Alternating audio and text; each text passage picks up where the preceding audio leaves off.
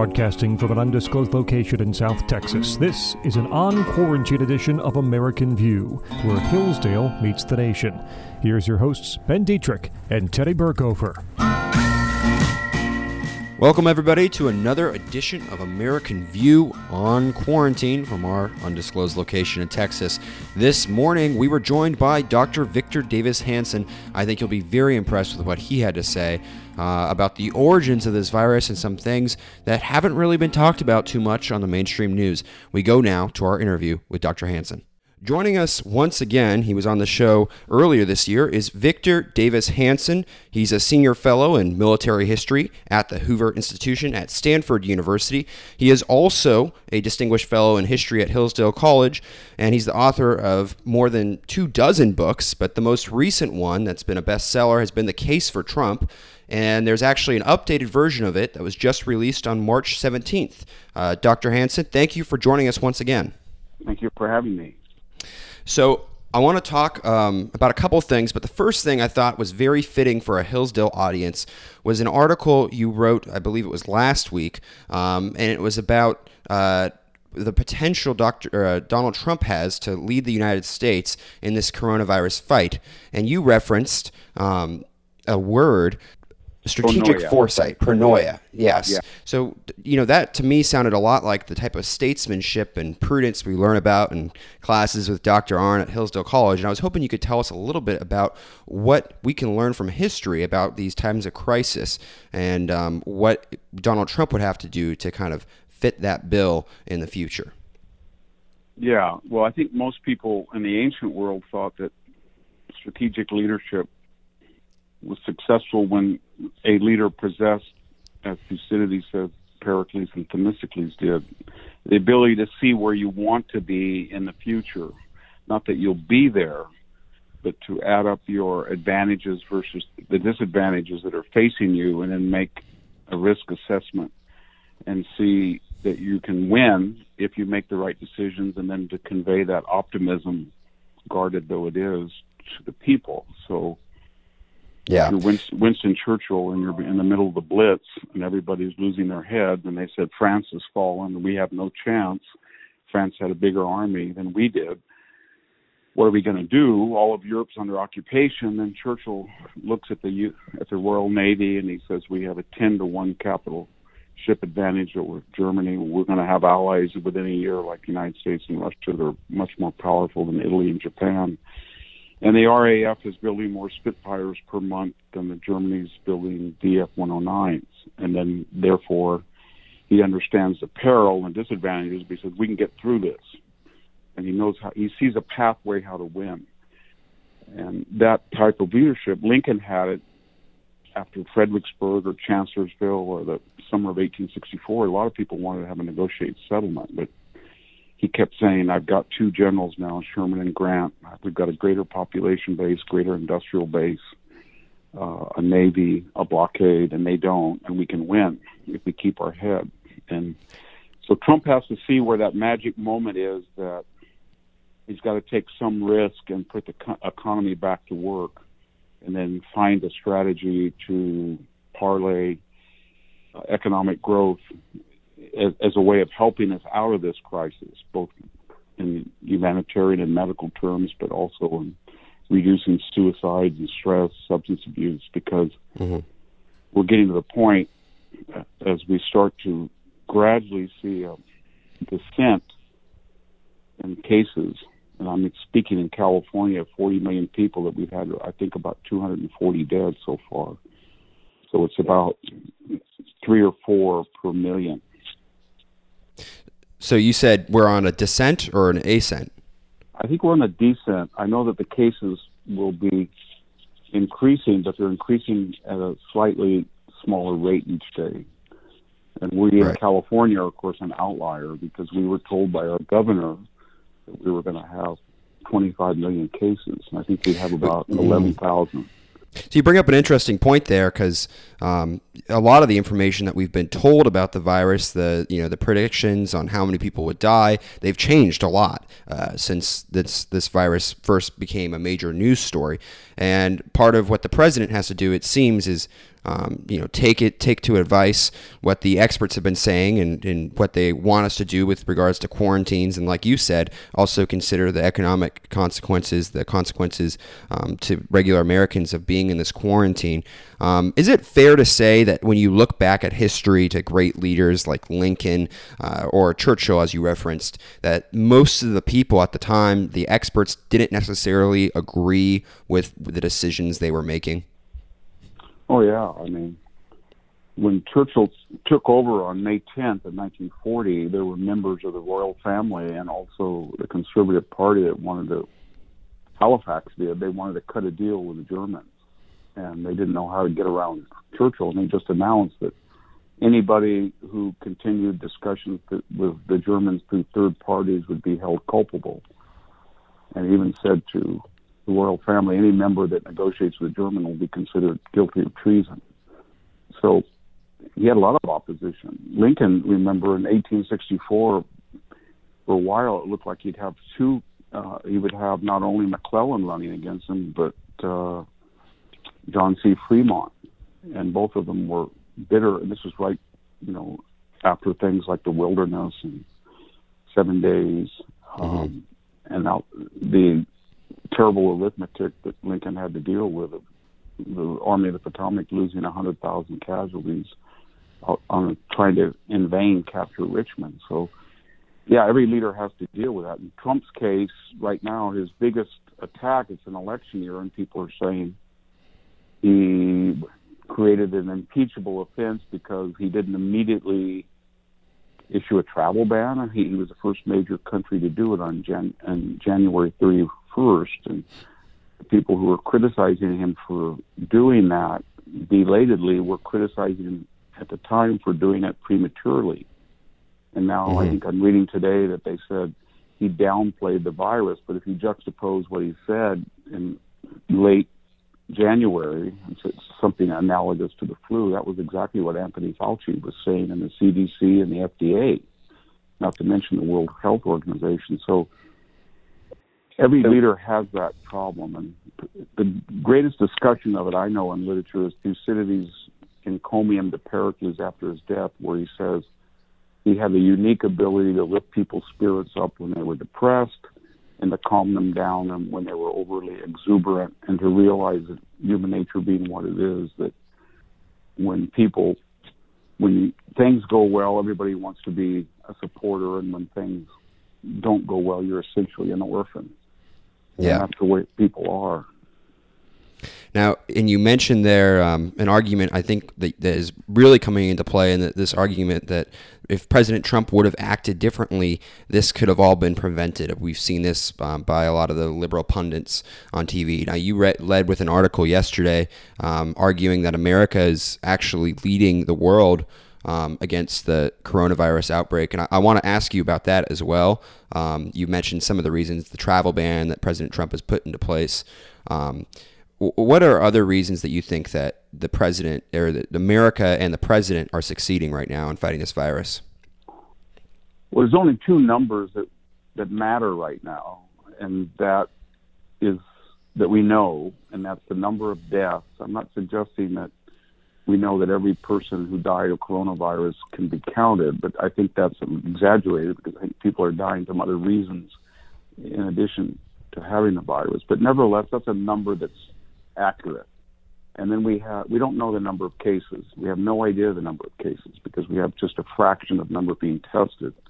So obviously the death rate is scarier than it actually really is per case. But we do have the number of population bases. We know the size of Michigan or California or the United States or Germany.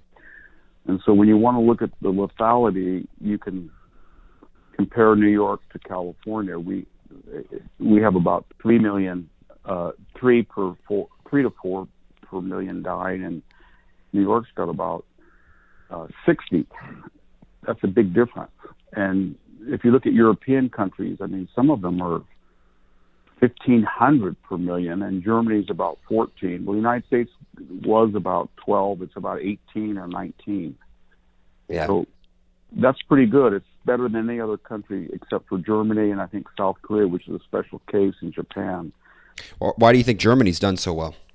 It's a good question because it applies to all of these numbers. And I have a feeling that one of the reasons, of course, it has better medical care than in France or Italy, but also I think they're counting, from what I can understand, they're counting deaths a little differently. And by that I mean, if somebody dies with the coronavirus, but is on a ventilator for having the flu earlier or pulmonary distress or congestive heart failure, they don't necessarily count that as a coronavirus death. They don't take an autopsy is what I'm saying. If they're not sure, most countries, when somebody's elderly and dies of lung failure on a ventilator, if they didn't know he was infected or she was, they will test and then they'll find out what. Germany doesn't do tests on autopsies at all. So I'm not sure that their death rate is as accurate as they insist to us. That's interesting. But there is something about, I mean, when you cross into Austria then into Germany from Italy, you can see that people are much more distant to one another than they are in Italy. People don't kiss you on the cheek. Yeah. And the German, you don't see as many young people living with grandparents in the same house or multi-generational families. And you just don't see as many Chinese. When I go to Milan or northern Italy, it reminds me of China. I mean, it's got 500,000 Chinese there. Right. And but we have to keep in mind all these idiosyncratic factors. Why is California doing so well? It's not because the governor's done anything. Our shutdown was just 2 or 3 days earlier than New York. It's not because we're warmer, because there's states like Arizona, New Mexico, and Louisiana that are warmer, and they're not doing especially that well. And so we're trying to figure out what it is, and there has to be either one of two reasons: that we have a terrible state government. By that I mean we have the highest poverty rate, we have the highest number of people in public assistance. One about every 3 people in a California hospital has diabetes or pre-diabetes. Worst ratio of doctors and nurses to 100,000 population, et cetera, greatest number of homelessness. So it doesn't make any sense, except are we so inept, and we are inept here at the state government, that we're not testing right, or we're delayed in reporting? That could be possible, but it wouldn't, I think, affect the deaths, because the deaths are done by local county coroners. Usually they're pretty good, and they're aggregated. So people have suggested, and I've written about it, that we had about 7,000 people coming from China, some days 8, 9, 10,000 per day, about half the U.S. total, and sometimes exceeded 70% into LAX, San Francisco. We're talking November, December, January. And then even after the cutoff, we had over 1.5 million Chinese come in the United States through Europe or the UK. And then we have another 250,000 that couldn't get back. So what I'm getting at is that now that the Chinese keep backdating the original case load from mid-January to late December to early December to sometime in November, and the Italians say it was there now in late October. Yeah. So you can see what I'm getting at. A state like California for 90 days had 1 million people, including about 23 to 25 flights a month from Wuhan directly into San Francisco and LAX. So when you bring 1 million people from an epidemic zone, the idea that you didn't have carriers is absurd. And we may have been the first place target zero, and what we thought was a flu, and it was a very bad flu year in California, and it was most people who got tested, very few people get tested the flu, but we know that most people that got tested did not have influenza A. And they didn't test for B, so they thought, well, maybe it is B, but I'm suggesting there might have been 10 or 20% of the population, maybe as high as 10 million, that got some illness, and they thought it was the flu. And we will find that out in a couple of weeks when we do these demographically representative antibody tests. Yeah, I was going to ask you about that, yeah. these antibody tests, because it sounds like you're suggesting that if the coronavirus has been here much earlier than we realized, then with the antibody tests, it means a lot of people could potentially have immunity to the virus as well. Yeah. Is that what you're getting at? I am, and I think that might explain why, had we had the news accounts and focused on it, we might have been in the worst place in December and January, because the CDC, if you go back and look at what they were writing in October, November, December, they said California has had its earliest and worst experience of the flu. It's one of 3 states that hasn't done well with the flu, and it has had 16 outbreaks in September. And it was basically a pretty pessimistic story. And then it said unusually early this year and unusually not influenza A. And some of the descriptions of what they thought would likely be some kind of strain of B was pretty close to some of the coronavirus symptoms. But we'll see if they get the right, and the Stanford epidemiologists who are talking about this are saying that they can take samples of 1,000 people and calibrate them toward representative age, gender, race, occupation, urban, rural, etc., and then get a number of how many have them, and then apply that to the California population and the United States population. And you can see what's going to happen when they do that. We know the case number is going to be larger than the reported case of people who don't feel well and go get tested. So the lethality rate per case is going to go way down. I think nationwide now it was 1.4. It's up to nearly 2% of everybody who gets it dies, and yet that denominator could be by a factor of 10 underreported. So it could be if you have 10 times as many people that have been exposed and gotten over or didn't have symptoms but carry the antibodies, we could have not 2%, we could have 0.2%, which would be just about what the flu is. So I just want to make sure that the listeners are following where we're at here.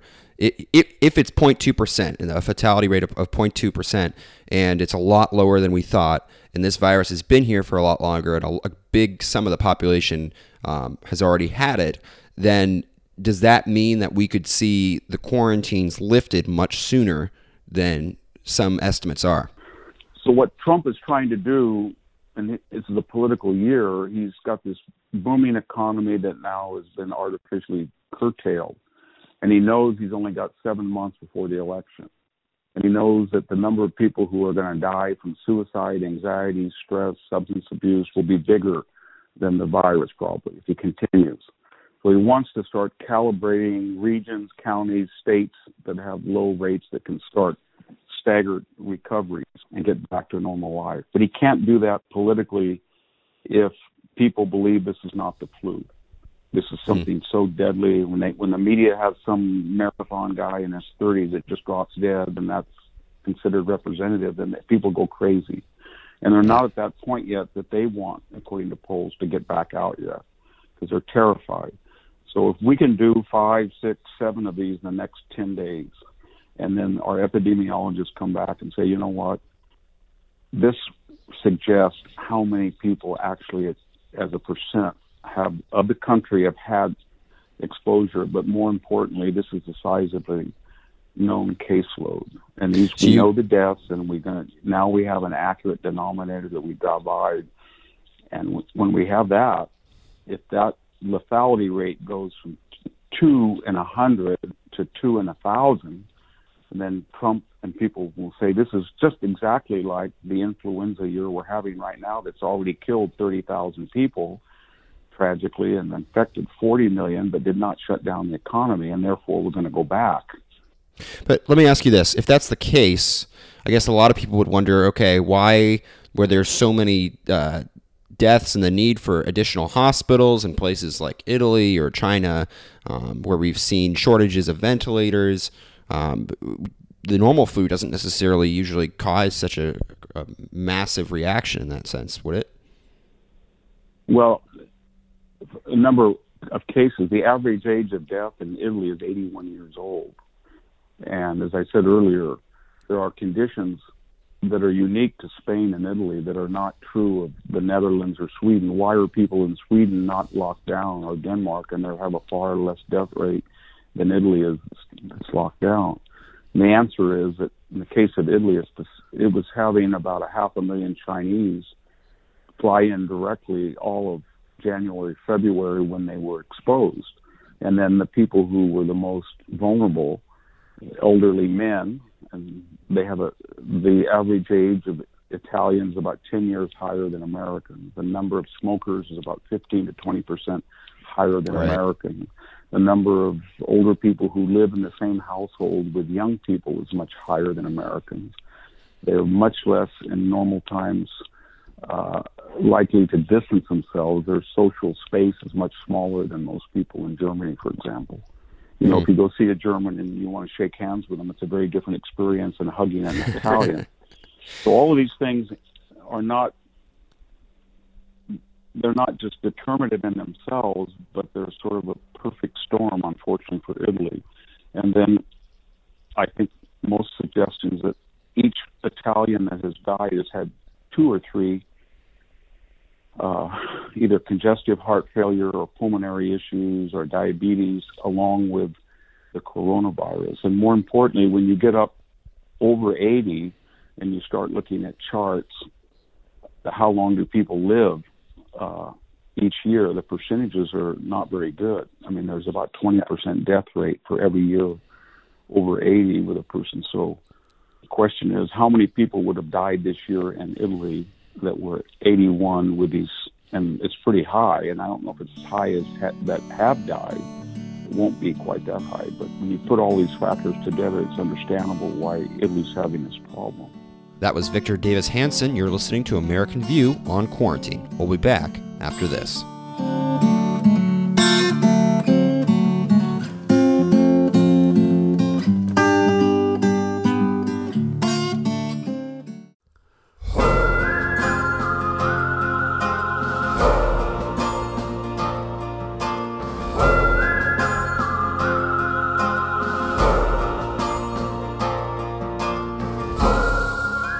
Welcome back to American View on Quarantine on Radio Free Hillsdale 101.7 FM. We continue now our interview with Dr. Victor Davis Hanson. So last question, I got to let you go here, but obviously the Democrats have already begun politicizing this virus. I know you've addressed this a bit so far. They're talking about having committees where they're going to investigate the president's reaction to the virus and the administration's reaction, and they want these committees to happen right before the election in November. How do you think the president will fare up against Democrats that are clearly going to do everything possible to make this election about President Trump's reaction to the virus? Yeah, I think there's 3 things that we'll have to look for. One is how Trump does with the virus, and that would mean, I think, that he would have to get the country back to a normal state of affairs sometime between May 1st and June 1st. And then the economy would be, it doesn't have to recover, but it has to be ascendant during the election. And then people have to have time to digest how he did compared to other countries. And I think there's a good chance he can do that. And then number 2, it'll be interesting to see what the Democrats will do when the counter arguments flood the airways. Now, what would those be? Those would be things like Anthony Fauci sound bites saying this is going to be like the flu. We don't want to do anything unusual in January. Or the World Health Organization saying this can't be transmitted between humans, carrying the Chinese lion. Or Nancy Pelosi in mid-February after the ban here in San Francisco saying everybody come out to Chinatown and shop. There's nothing to be afraid of. And so then what I'm getting at is the opposition would have to show that, you know what, Trump was reckless in a way we were not reckless. And when Joe Biden says that the travel ban, which is the most important thing that Trump did, was racist and xenophobic, that's not going to be a good soundbite. Mm-hmm. And then finally, all these elections are never a popularity contest. They're a choice between Biden and Trump, and they're not in the abstract. I mean, you don't hear Biden much anymore, but you do hear Trump, and he's 50-50. So would you vote for Biden or Trump? And probably Biden will have an edge in the polls. But when you actually see Biden and hear him, it's a whole other story. A whole other story. And that's why we've seen that he set up a studio in his home. He was going to give daily fireside chats, and he tried to do it ad hoc and extempore. He couldn't do it. He tried to do it on the script. He couldn't do it, and now they've disappeared. And he's tweeting. And that tells me that even with the rest that he had, he's not campaigning for 18-hour days. He's just sort of relaxed. I thought he did pretty well in the Sanders debate, so I thought, he's going to get a long time, 30 days just to sleep in. He'll be rested. And when he does these little things, it'll be pretty effective. And it's just the opposite. The more rest he had, the worse he got. Yeah. Well, Dr. Hansen, thank you so much. We're out of time here. We got to go to commercial. But thank you again for talking with us. This was Dr. Victor Davis Hansen. He has an updated version of his book, The Case for Trump, out, a New York Times bestseller. And it just came out March 17th, so make sure you can find it on Amazon, among other places. We'll be back right after this break. This is American View, where Hillsdale meets the nation on Radio Free Hillsdale 101.7 FM. So that was just Victor Davis Hansen. If you just tuned in for the last part of his interview talking about the election, he had a lot to say on the virus and its possible origins having stretched back a lot earlier. And that as we get these antibody tests, we might find out that, in fact, this virus has been around for a long time and that millions of Americans are already immune to it, and that it's really no different than the flu, that the mortality rate is much lower. This, for me, Teddy, I had to be thinking, if he's right about this, because this could answer all the questions that nobody can really seem to explain right now. The first one being, why is it that the West Coast is not getting hit as hard?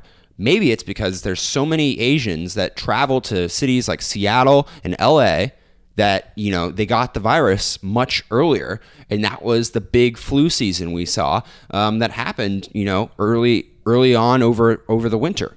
What did you think about that, Teddy?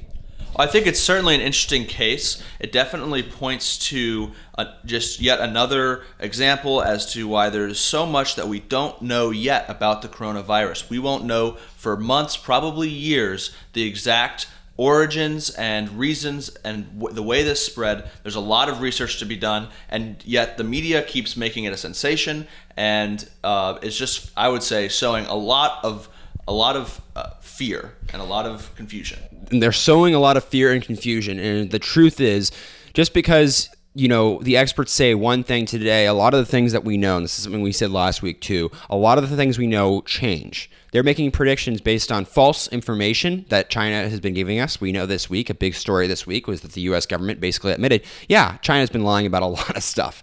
Big shocker there. I think we could have told you that weeks ago. And hopefully you already knew that. But, in addition to that, it makes you wonder if the origins of this change, which is still a possibility, it could really change a lot. And it also changes what does it mean to be asymptomatic? We don't know yet if asymptomatic people actually are spreading the virus. We don't know that for sure. What they can't figure out is why do so many people in the United States get this virus and they think they've had no contact from it. But the reality is, getting the flu in the United States, you get the regular flu. It's not like you have to have been in contact with somebody that had the flu. The virus is just out there. And so it would answer in some ways if the virus is already heavily present in the United States and we just started tracking it. And that could really change what we're seeing. Now, obviously, we've seen spikes in hospitals with people needing ventilators. That's the part that I want more information about. Why is it that New York City now suddenly all the hospitals are really full? What is happening there on that aspect? And Victor had some interesting things, I guess, to say about that too. Yeah, certainly one of the big things that I took away from that Victor Davis Hansen interview was the number of flights that have come in from East Asia to California in the months leading up to this pandemic spread in the United States. Millions and millions of travelers. That could also explain New York's situation too, another big travel hub, obviously. This is not necessarily groundbreaking news, but I think that it will, going forward in the post-corona world, whatever that ends up looking like, may be a little bit less trusting of the hyper-globalized world that we live in, with all of its travel and all of its all the negative consequences that are harder to see. Yeah, so more on that later. Thanks, Teddy. So more on that later. And all I want to say lastly is just pay attention to, Teddy has a good point. We're going to learn more information in the next couple of weeks. Pay attention to any stories involving antibody tests. Those are going to probably be accessible very soon to the public, and that's going to change, I think, what we know about this virus by a lot. So now we go to an interview with Rich Masters, who's an executive vice president for public affairs from BIO, a biotechnology innovation organization, which is the largest biotechnology trade organization in the world. This is Radio Free Hillsdale, 101.7 FM. Welcome back to American View, where Hillsdale meets the nation on Radio Free Hillsdale, 101.7 FM. With me right now is Rich Masters. He's the executive vice president for public affairs at BIO, the Biotechnology Innovation Organization, which is the largest trade association in the world that represents over 800 small and large biotechnology companies across the nation. Rich, thank you for joining us this morning. Happy to do it, Ben. All right, so I'm really curious. I understand that just last week, your organization led a summit, a virtual summit that is, with some of the key government officials that are addressing the COVID-19 pandemic. Some of those included even Dr. Birx, isn't that right? Yeah, Ben, we sure did. So our association represents, as you mentioned, like 800 of the small laboratories in America that are working really hard on three specific aspects of this current healthcare crisis. So when a pandemic like this or an epidemic occurs, there are kind of three things that science companies work on. The first is diagnostic. I mean, how do you find out if someone has it? The second is treatment. How do you treat people that actually come down with it? And the third, and perhaps the most valuable, is how do you prevent it? So that's vaccines, in other words, Ben. So our companies are working on all three of those. We have 800 companies. Of those 800 companies, somewhere in the neighborhood of 45 to 50 companies are working on one of those three kind of pillars. And so one of the things we found out is because everyone is working in their own individual labs, when you have 40 companies working in their own individual labs, sometimes they are not even talking to one another. I mean, if you can kind of try to put a picture of it. So as the organization that represents all of them, we decided to bring the companies that are working on the diagnostics, the treatments, and the vaccines together all in one place so that they could talk to Ambassador Birx, who many of your listeners there in Michigan know is one of the White House leads, works with President Trump on the COVID-19 response, works with President and Vice President Mike Pence on that. So she was part of this, head of the CDC, NIH, all of the kind of the government agencies. And the reason we did it, Ben, was so that the 45 companies can work with the government to come up with these kind of three solutions. I mean, the government certainly cannot do it on its own. It needs private industry to kind of step up and help. And that's exactly what the summit was to do, to kind of coordinate that response, to share information so that we can get to a diagnostic and a treatment and a vaccine as quick as possible. So what were some of those most promising solutions you would say that came across at the summit? Well, I mean, there are several. I mean, probably for our economy. So there's a lot of people right now, every American is worried about the economy and getting back to work, which is really important. Everyone is also worried about making sure that people who become sick with this have a treatment. So the treatments are very important. But why the diagnostics and the vaccines are of particular importance is if, for instance, Ben, you may have contracted coronavirus, but you didn't even know it. A lot of the people are asymptomatic. But if you did have it and you could take a quick blood test and they say, Ben, you actually already had coronavirus, which means you're immune, which means you can actually go out and, you have a certain level of immunity. So that helps people get back to work. Vaccines also, to that same thing, is once there is a vaccine that has been developed and tested in clinical trials, once that happens, we can start putting America back to work, which is incredibly important. So some of the many things that we talked about were diagnostic tools, because as you're hearing reports everywhere, and especially there in Michigan, that there's long delays from the time someone gets tested before it comes back and says that they are okay, or says that they have tested either positive or negative. So we now have one of our companies that's been able to develop a diagnostic in which you can get rapid results back so that we can begin treating, or whether or not you've become immune. So there were several promising therapeutics, therapies, and gene technologies that were all discussed at our summit. Very cool. And one of those I've been reading a lot about recently that we've been talking about on this show is the antibody testing as well. I don't know if that came up, but I understand it's the concept that you can test people that may have already been exposed to the virus, and that way you understand whether or not they are immune and can go back to work. Did that come up at all at the summit? Absolutely. It sure did, Ben. And it is, as I think we talk about, it's probably one of the more important aspects of the whole thing. If you can test with a little pinprick whether or not you have built up the antibodies to be able to resist this, it's probably for our economy the most important piece. And so we have several companies that are working on that. There is some promising science. Again, this has to be tested. The hard part that we've got here, Ben, of course, is that we're in the midst of a crisis, and we have to be careful because we want to make sure that we don't give people false hope and say, if you have the antibiotics, you can walk, amongst people that have it and won't be infected again. That is the working science for sure, but we have to make sure that is actually accurate, and that's what makes science difficult sometimes. So we don't know for sure whether or not having the antibodies means that you can't infect other people. It's certainly the working theory right now, but like all therapies, it has to be tested and tested thoroughly, because we don't want to say to the United States of America, once you've had it, it's blanket, you can never get it again. I think they need to have a real solid base of science.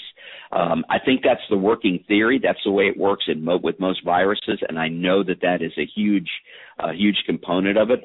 But again, we want to make sure the science is safe before we roll these things out. Now, the tests have come out pretty quickly. We've seen new tests come out, tests that can test, like you said, in just a couple minutes. And whereas a vaccine, obviously, it's a different process. It takes months, if not years, to get approved through all the hurdles. What would an antibody test like this, how long would that take? Well, I'm not a scientist, so I will tell you that what we have been reading and seeing amongst our companies and within the popular media is that will be potentially available significantly sooner than a vaccine will. We'll feel more confident in the ability to be able to predict whether antibodies in an antibody injection would be able to make someone immune quicker than we will be able to go through a whole battery of tests on the vaccine. Mm-hmm. And then, obviously, I think it's great for the listeners to be able to hear from you, Rich, because as a spokesperson for one of the largest trade organizations that represents all these small biotechnology companies across the country, you represent not just those companies, but in a large part private medicine and the research and development sector of it that a lot of countries don't really have. Where a lot of countries, obviously, their tests, some would argue they got quicker because they had a nationalized medicine plan, and a lot of this research was run by the government. What do you say to critics that want American healthcare to be more nationalized, for a lot of this research and development that's done by private companies to instead be done by the government? It's a great question, Ben, and it's one that we struggle with. Let me just draw this picture for you. The world is in the midst of a major pandemic. Who is the world looking to invent the cure and in the vaccines and the diagnostics. It's American companies. It's American technology. It's American biotechnology. So let me give you an example. In Europe, in the early 1990s in Europe, Europe led the world in terms of developing cures for diseases. And in the early 90s and in the mid-90s, most of the European countries went to socialized medicine in which they fixed drug prices based not on the market, but based solely on arbitrary figures. What happened?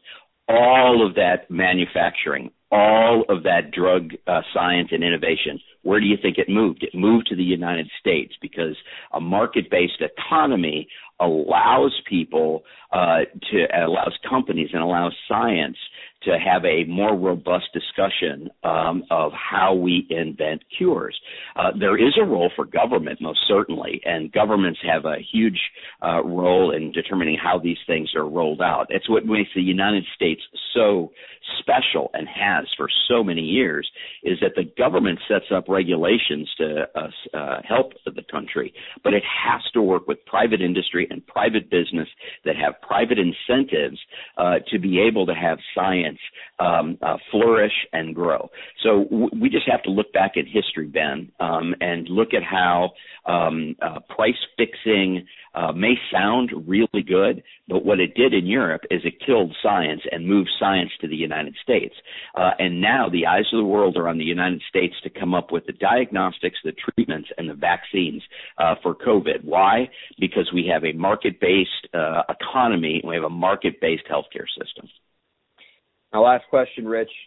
You mentioned that there is a good role for government in this system in the United States, the market-based system. Do you believe that the United States government, that the FDA has been inhibiting, or has it been acceptable in the regulation that it's provided thus far in light of the crazy circumstances that we're in today with this virus? Another really solid question, and the truth of it is, this is an unprecedented situation in our lifetimes. And so I think both the government as well as private sector are trying to figure it out. And what you have here is you've got really smart, well-meaning people at the FDA, in the administration, in the Department of Health and Human Resources, HHS.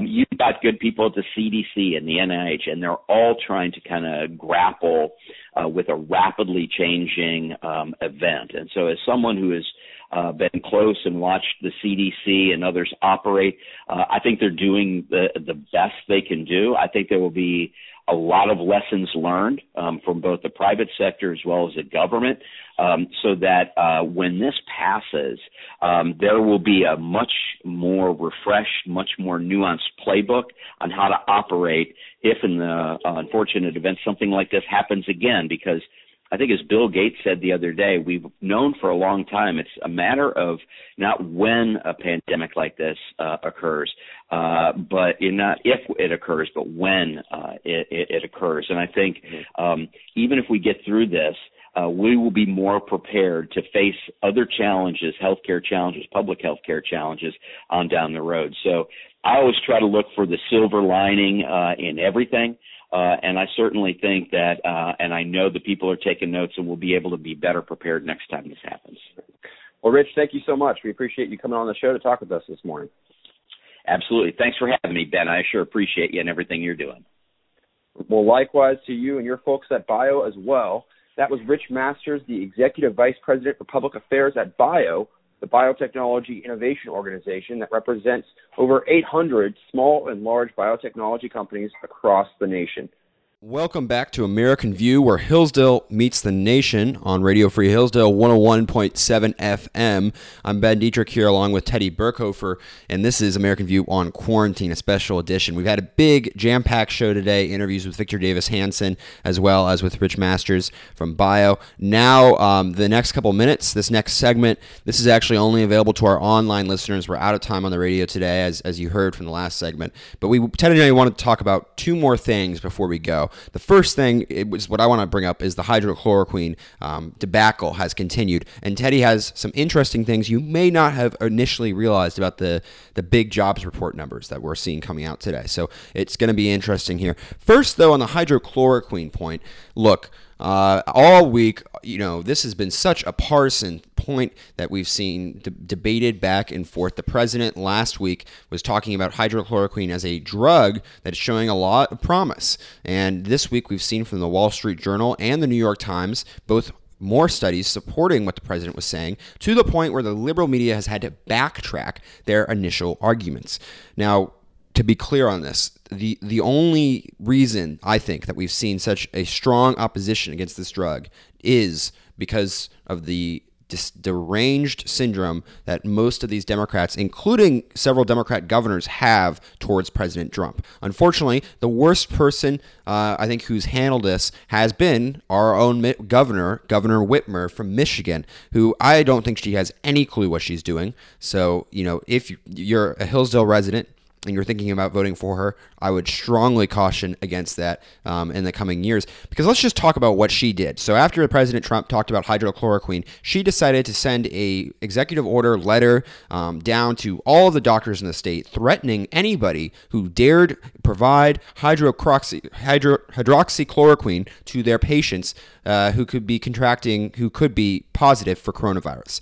Basically threatening to take away their doctor's license, threatening additional action. This really worried a lot of doctors because in the hot spots of Michigan, as you all know, in the Detroit area, one of the key ways that they're actually treating people right now is with hydroxychloroquine and some other drugs.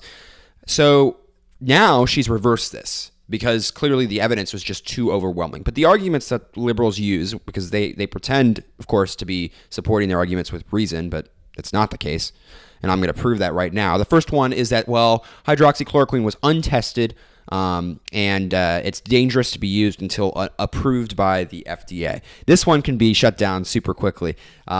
First of all, the drug has been around for 50 years. So far, it's actually listed on the World Health Organization of one of the essential drugs that we have, because it's been along for so long. We know all the side effects as it's used to treat malaria. And in addition to that, it's generic now. And so a lot of people produce it.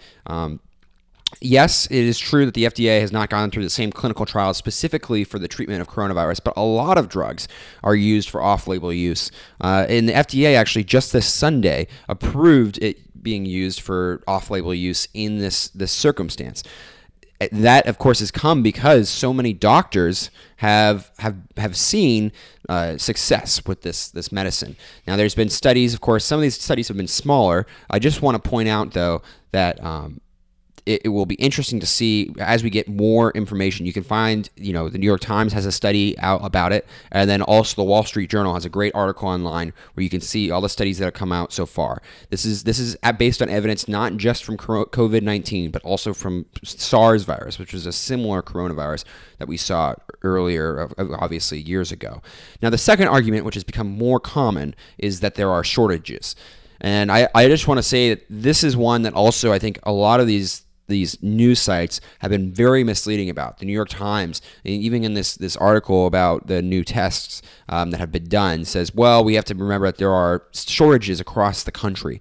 They suggest to Americans that somehow people who need the medicine for their malaria-related diseases or other diseases aren't able to get the pills. That is just not the case. If you go to the FDA website, you can look it up, and they have a list of every single drug and the shortages, every single drug that has shortages in the country. While hydroxychloroquine is on the list, if you click on it, it says experiencing some shortages. And what that means is, and this is where they're lying to you, you guys all deserve to know the truth, is you go on the list and you click on it, and you'll see that there are actually, in fact, 7 providers of the drug, and they're actually adding providers now that are being approved by the FDA.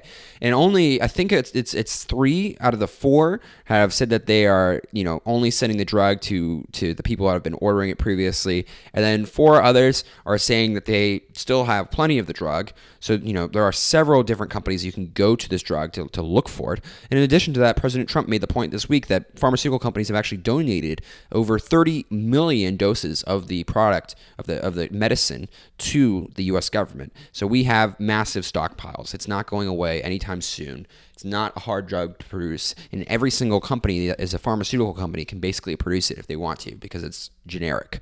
So that's my quick rundown, guys, on hydroxychloroquine. You should keep on paying attention to it because news story out today, the New York Post, Washington Times, saying that more doctors, a poll was conducted of doctors across the world in hundreds of countries, and they found that hydroxychloroquine is the preferred medicine by, I think it's like 39%, close to that, of those doctors. It is the most preferred cure or medicine to be used against the virus. Very interesting as we move forward, wouldn't you say, Teddy?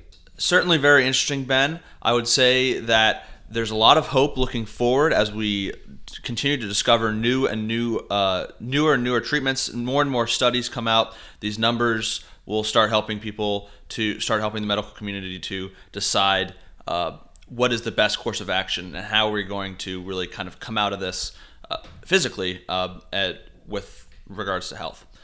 But I'm not really an expert on that, clearly. I'm not a doctor. But what I can do is tell you some interesting news from the jobs report that just came out. I'm sure many of you guys saw that there was a new, really big, scary number that came out. 6.6 million new Americans filed for unemployment benefits last week. That is a very huge and scary number. However, a jobs report that came out at the same time also mentioned that there were only a net loss of 700,000 jobs in the country last month. How is this possible? Well, huge firms like Amazon, firms like grocers, all these essential businesses have added 500,000 new jobs. It was just reported in the Wall Street Journal. Have added now 500,000 jobs in the last month.